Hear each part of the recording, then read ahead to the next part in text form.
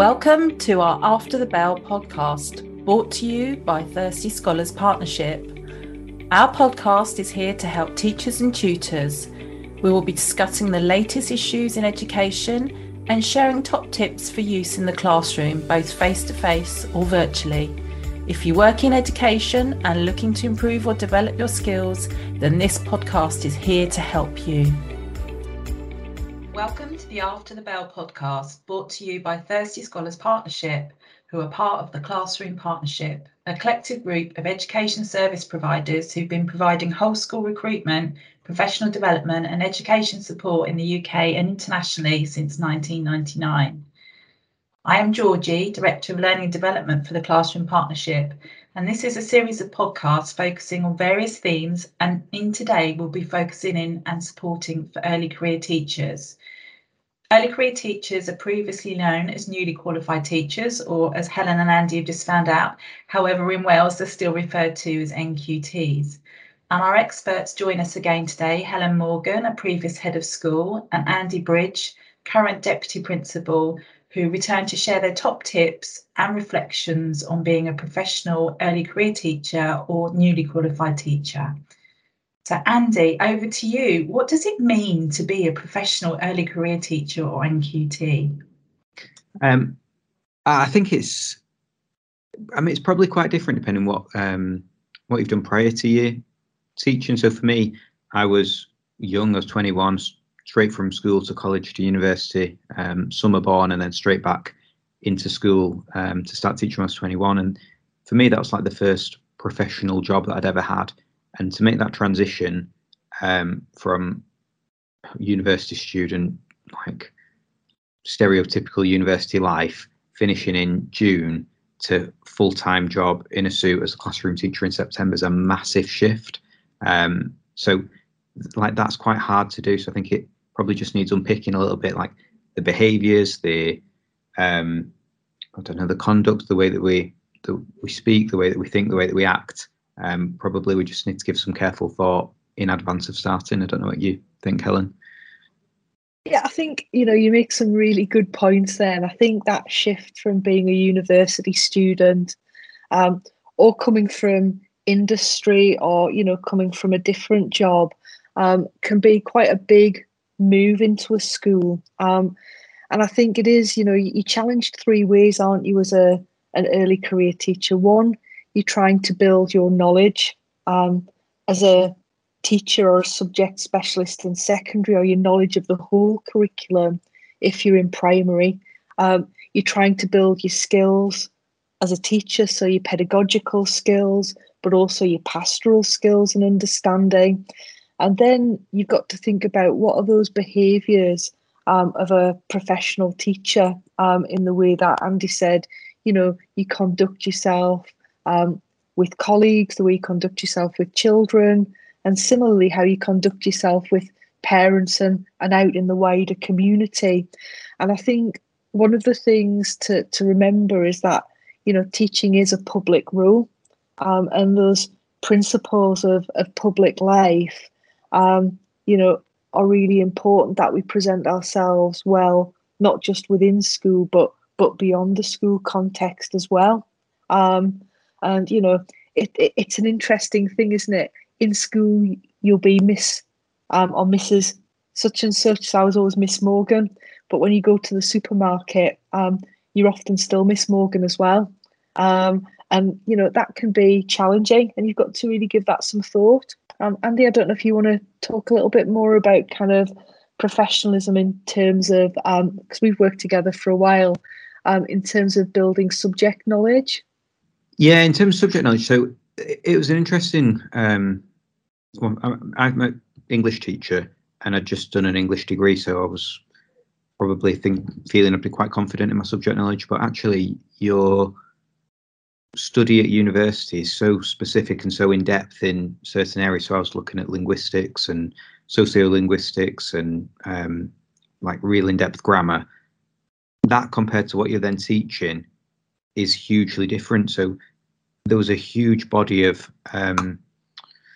knowledge, of a discipline of English, of how that's taught in secondary schools that I needed to go back and revisit. I'd not studied English literature since I did my GCSEs myself. So I think it's quite easy to think, oh, my subject knowledge is fine.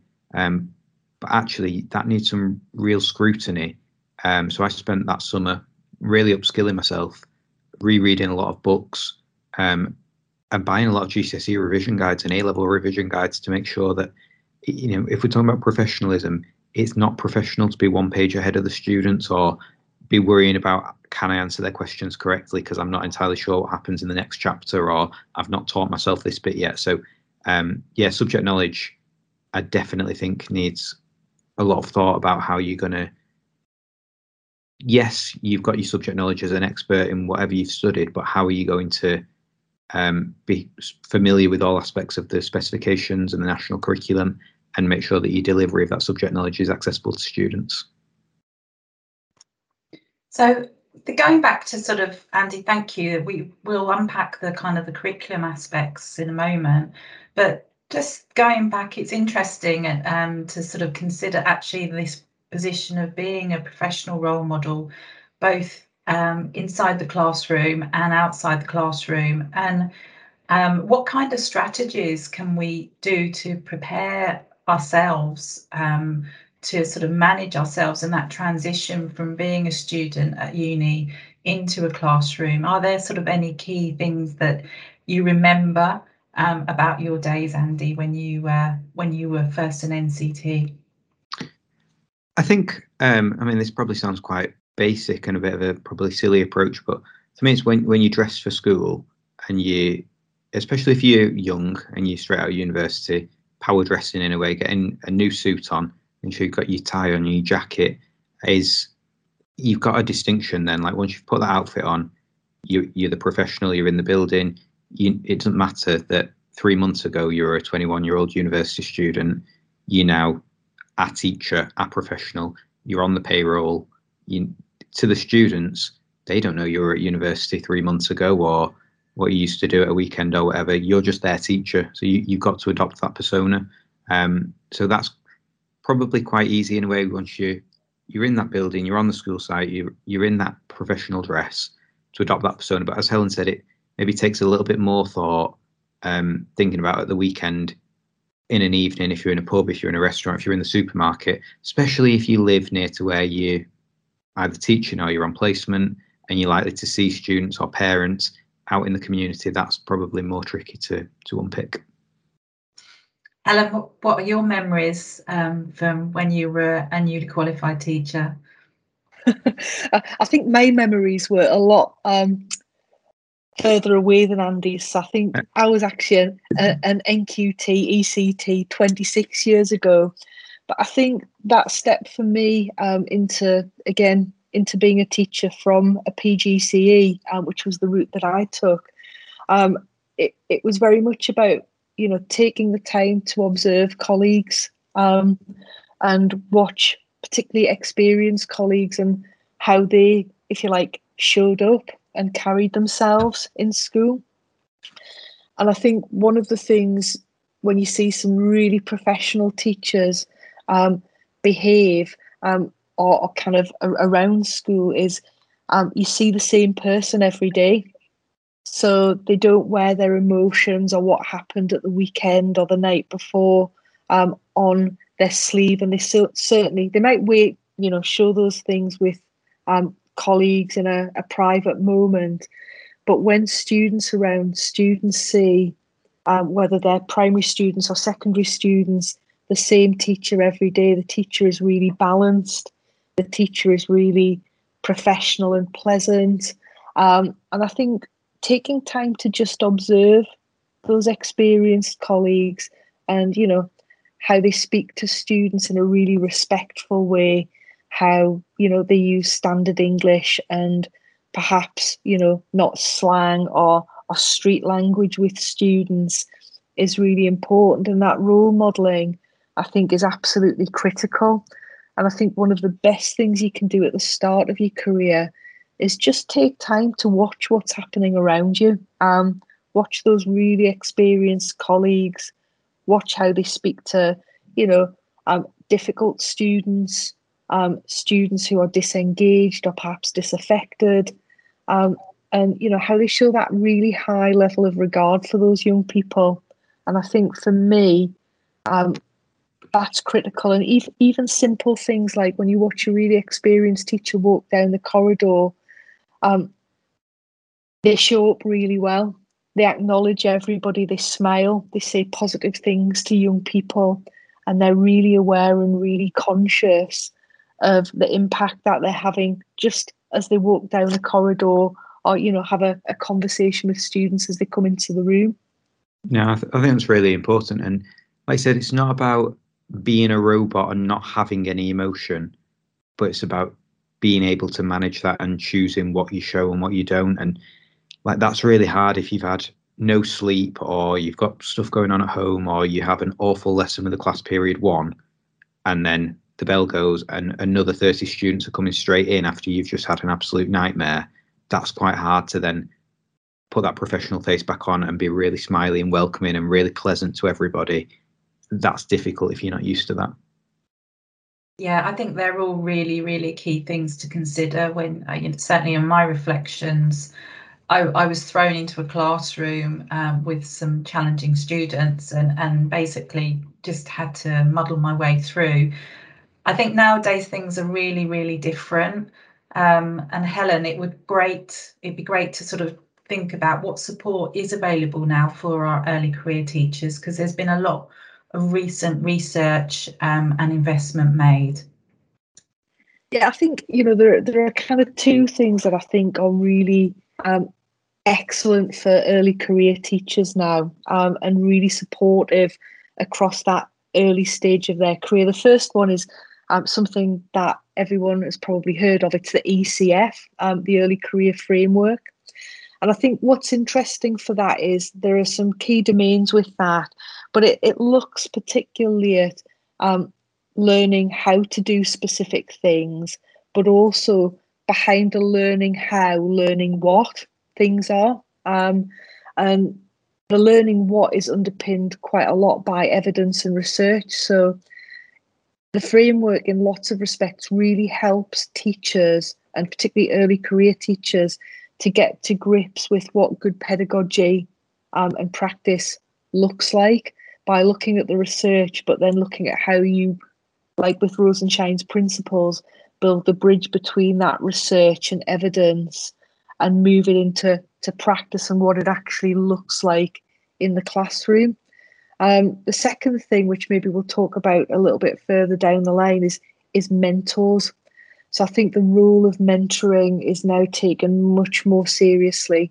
It's much more formal, and there are clear expectations of mentors and mentees. So the amount of time invested into that now by schools is absolutely tremendous. And I think one of the things when you first start out is it can feel pretty lonely. I can remember 26 years ago feeling fairly lonely at times. And one of the key things to think about is how you use your mentor well as an early career teacher. Andy, I don't know if you want to build on those two at all. Yeah, in terms of the early career framework, I mean, it's very, as Helen said, research informed, based on a lot of evidence, quite prescriptive approach in a lot of ways. But I think that's probably quite a good thing. I remember when I did my teacher training, there seemed to be quite a lot of disparity between the experience of myself and people that I trained with, depending which school we were working in. Depended how good their induction processes was, how much thought they put into them, whether it was full of kind of edgy myths or it was research based. So the early career framework, it is quite prescriptive, but I think it's brought probably greater equity to the experience that early career teachers are having, regardless of the school that they're going to. And as Helen said, I really like the structure of the learn that statements that are kind of the pedagogical theory, and then the how are you going to apply that? What's that going to look like when you do that, when you implement it in your classroom? As Helen said, mentoring. So the early career framework's a big shift to instructional coaching, which there's a lot of evidence about how effective that is, really focusing on granular level feedback to implement one specific thing that's going to have a high leverage impact. But the mentor's so much more than that. Of course, they've got the instructional coaching, but they're that support figure, the guide, the coach, the kind of person to pick you up when you've had a bad day. So instructional coaching, massive part of it. There's a lot else in there as well. And I think one of the benefits of the early career framework is the amount of mentor training that's allocated to those mentors, as Helen said, is a much kind of higher profile role than it once was. You know, it might have just been like you're paired with this trainee, support them with this NQT. There's now a much more rigorous training process for those early career mentors. Excellent, and that's really good, because often people don't actually know how to be a mentor. And historically, again, as you're saying, Andy, people would just said, oh, can you just work with this new teacher that's coming on board? And there wasn't any sort of support for the mentor on how to sort of develop or work with that early career teacher. And certainly I was in that position as well, and you're kind of finding your way to make sure that you're helping them get through the first year, because often that's the most challenging experience. And again, historically, I think many new teachers or early career teachers, as they're now called, perhaps fell by the wayside because they just couldn't get through the first year, when you need to sort of focus on developing your resources, etc. And so it's great to hear that this mentoring role is much more formalised and the support is there. And Helen, would you have anything to add around those sort of benefits? I think, Andy's point is a great one about equity, that, all early career teachers need to have a great experience of mentoring support, and they all need to have a great experience in terms of developing their subject or their domain knowledge and that pedagogical knowledge. And I think for me, when we kind of think about the early career framework, it's there almost to make sure that those early career teachers, like Andy said, don't fall by the wayside, that they do get the actual support that they need. Because, it's a huge jump when you go from your training year into your first year of teaching, because you'll have spent a lot of time planning one lesson or planning a scheme of work, and suddenly you go from maybe teaching 10 to 13 lessons a week, so a half timetable, to more or less a full timetable, and you've got to manage that across the whole year. So you've got to keep marking those books, you've got to keep planning those lessons, and then you've got all things like parents' evenings, reports, data drops, moderation thrown in there as well. And you're encouraged to become part of the life of the school, which is great to do. But I think that for lots of early career teachers, particularly in that first term, can feel quite overwhelming. And it's really important that they reach out and they use their mentor, but also that they reach out and engage with their colleagues. One of the really kind of concerning things for me when I was in school was if you had an early career teacher who didn't come down for lunch or didn't come and get a coffee at break. And for me, kind of as a more experienced teacher, as a mentor, keeping an eye on little things like that, like making sure they do have a break in the day and that somebody is checking that they're not overwhelmed and giving them that support, is really important. Yeah, I'd agree. And from the opposite perspective as well, like from the mentor's perspective, I think previously people were selected to be mentors because they were a great teacher. But they're very different skills. You might be great in the classroom working with children, but that's a very different skill set than supporting an adult at the early stages of their career. So I think that training and investment there is a really positive step, alongside the protected time that the mentors now allocated. I still probably don't think it's enough time. The demands of the early career framework are really quite intense and rigorous for those mentors. There's a lot that they need to do, but they have at least now got some protected time on their timetables to fulfill those duties, even if it probably could do with being a little bit more time. Thank you, Andy. Just as we start to sort of unpack a bit more about what it's like to work with your mentor, are we able to sort of direct people to where they can find out more about the early career teachers framework? Because there may be people sitting and listening to us now who are thinking about becoming teachers or moving into that kind of career role or progressing upwards, and it would be great for them to sort of read about the type of support that is available. Helen, would you be able to direct people to who's written the framework and what it is? Yeah, so the framework itself is produced by DFE, and I would recommend that the starting point might just be to go and have a look at the early career framework.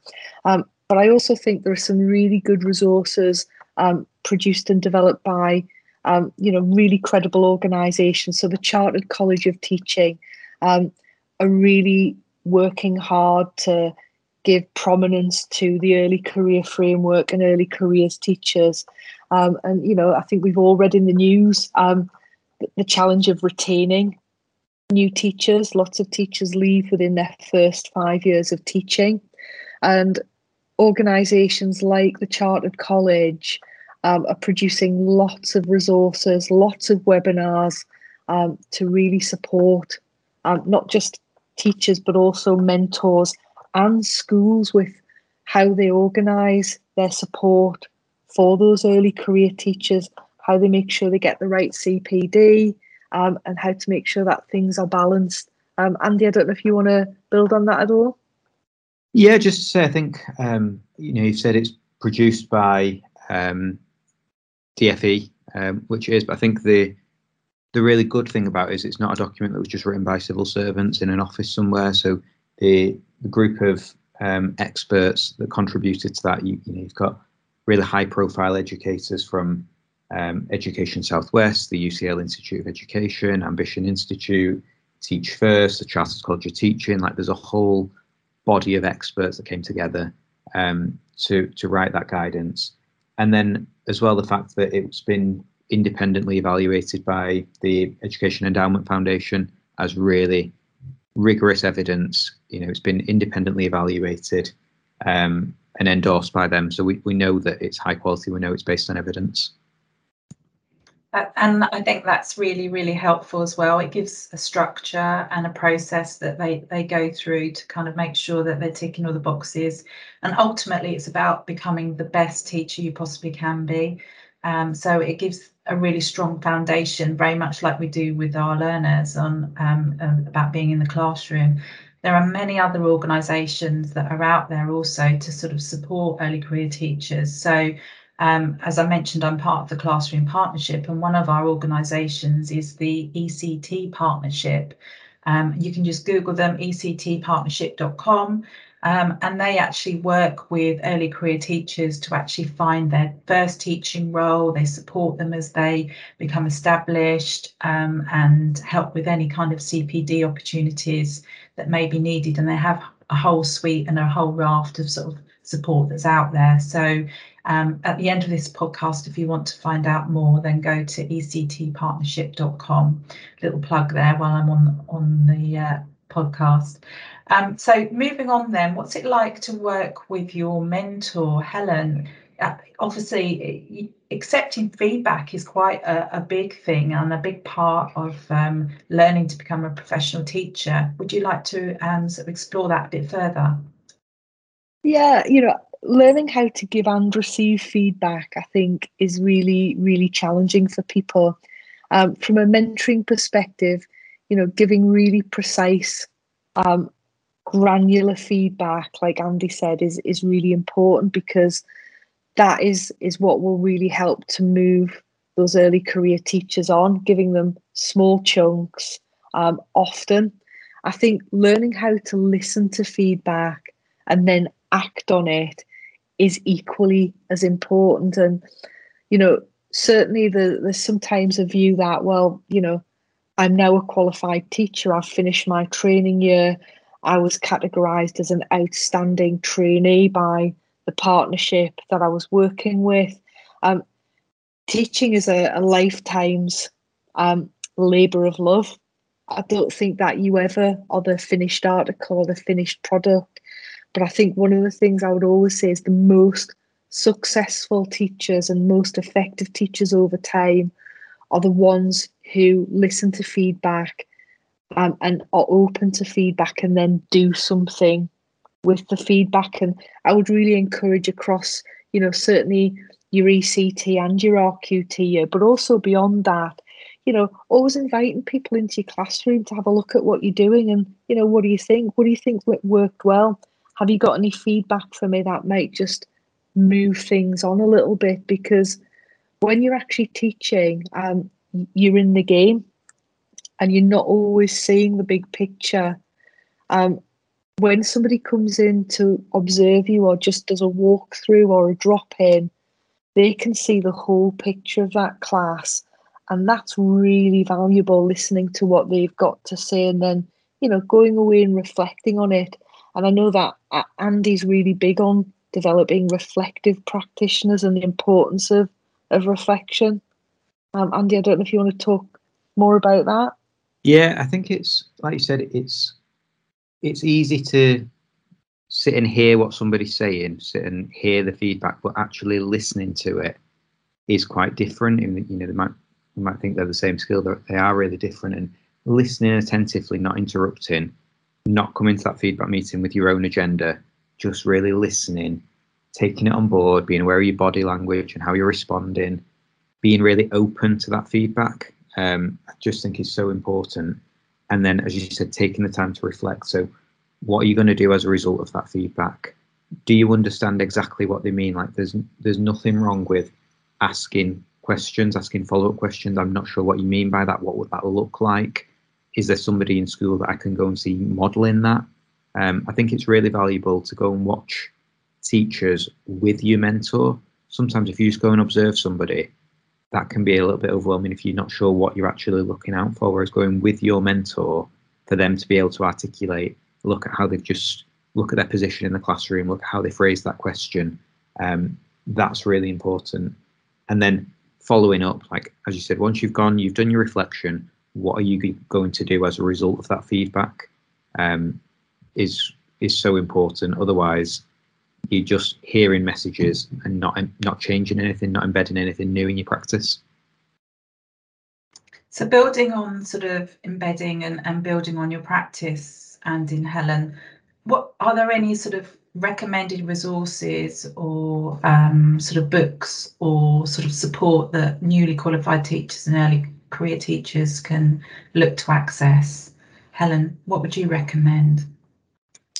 I think, there are lots of different things out there, but, one of the things we've done recently, and again, it's a shameless plug, is looking at how teachers can use Rose and Shine's principles in the classroom and really kind of develop specific aspects of their practice. So, whether that be daily review or asking questions or thinking about how you build things or break things down into small steps is really valuable. But I think one of the things with those are they're generic principles. I think one of the key things is how do we move into that subject specific practice as well, and that domain specific knowledge. So I think having a look at things like subject associations.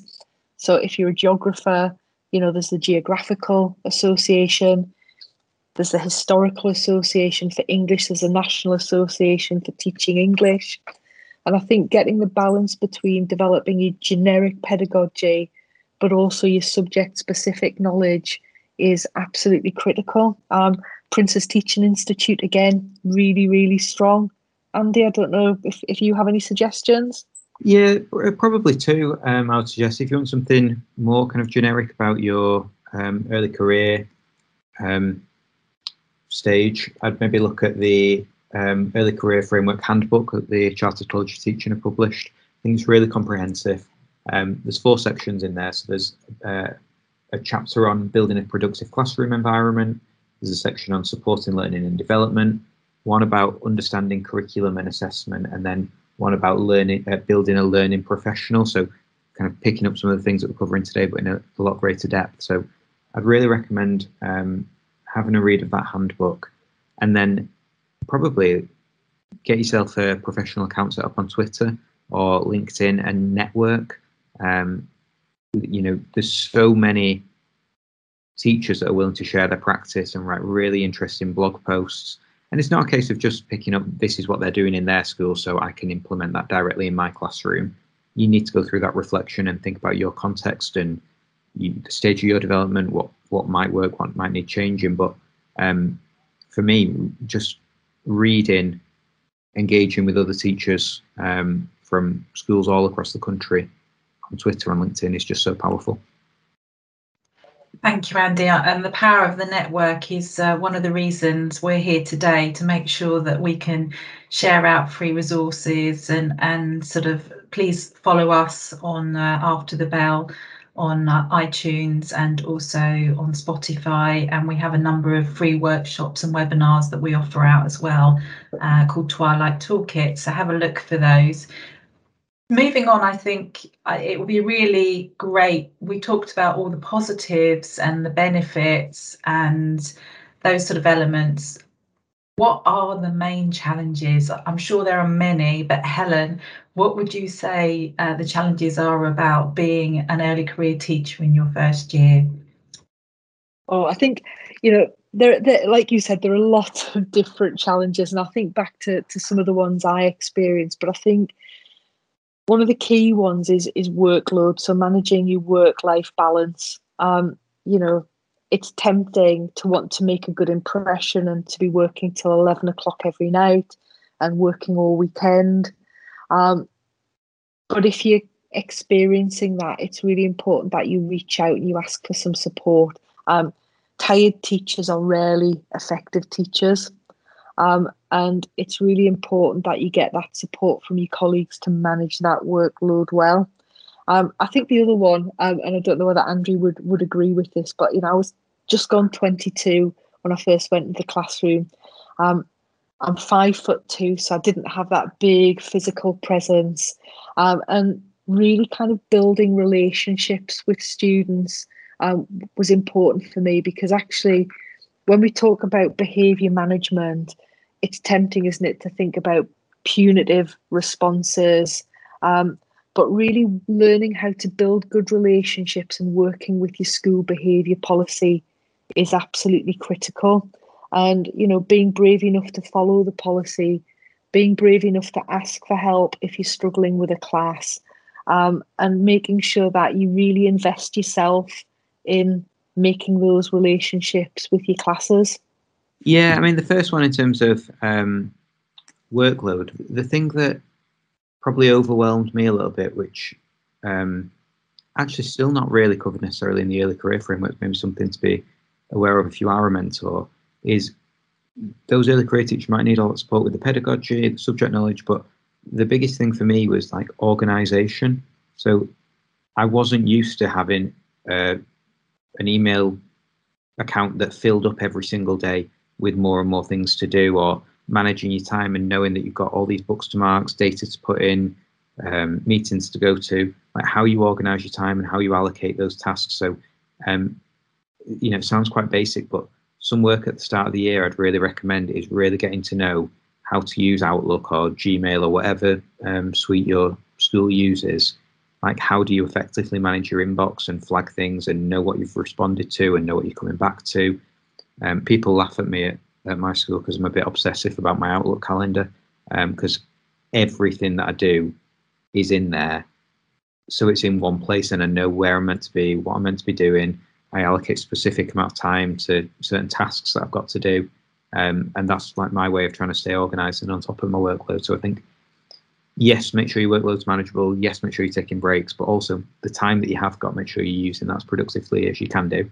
And then secondly, I think one of the challenges that Helen and I both, as we've said, started teaching at 21, 22 straight out of university. But if you look at the DFE data now for the makeup of the ITT early career cohorts that are coming through, we're getting more and more career changes. And I think that can be quite hard if you're career changing from a job that you've done for a long time, that you're really successful at, that you're the top of your game, to then go into something where you're the novice and you go back to needing that weekly feedback. needing a mentor to give you a lot of guidance, that can be quite difficult to manage that transition back to a novice in something completely new. So I think if you are a career changer, really give some thought to that, especially about how you're going to take on board feedback, how you're going to feel going into an organisation with so much to learn and so much knowledge that you've not yet got.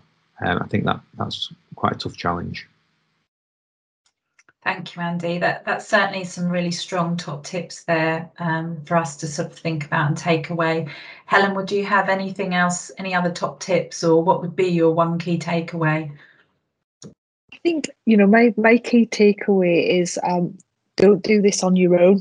If you're an early career teacher, remember that you've got your mentor. Remember you're part of a bigger team, and don't be scared to ask for help and ask for support. It's teaching is, if we coin the phrase, it is a marathon, it isn't a sprint. And Rome wasn't built in a day, and I could use 1,000,001 cliches, but I think just accepting that it does take time to develop, and actually learning is messy, and accepting that there will be times when things don't go well, but actually sometimes that's where the best learning happens. If it's always perfect, that can really get in the way of your development. Perfection is the absolute enemy of progress in your first few years, and probably across your whole career, if I'm going to be honest. Andy, I don't know if you'd agree. No, I'd completely agree. I'd say it's quite easy to be overwhelmed and feel quite alone, or even if you've not got the best relationship with your mentor, you might feel you can't approach anybody, but you've got a whole department, you've got head of department or second in department or early career colleagues that have joined at the same time as you, or as we talked about, that wider network, either from your ITT course or that you maybe engage with on social media. So yeah, knowing that you're not kind of on your own, make sure you're getting that support, I would say is key takeaway for me. Thank you both so much for today. Certainly my key takeaways, having spoken to you both, is about making sure that you show up, that when you observe, you're present and you're in place. Be brave and ask for help. You're not on your own. There are other people that are going through, the similar situations, and focus on working with your relationships with both your network, your peers, and also with your students and your learners in the classroom as well. So some really strong messages there. We will be continuing with further discussions around early career teachers and NQTs in this series of podcasts later on. And so thank you today for Helen Morgan and Andy Bridge, who've joined us and taken their time to chat through these. In our next podcast, we'll be returning to unpack Rosenshine's principles of instruction again, and looking at step 5, which is around guiding student practice. So that may also be something you want to dip into and listen to. And we, as I mentioned previously, we have a number of free webinars that are happening. They're all free to access and sign up for, and you can watch them, attend afterwards on demand.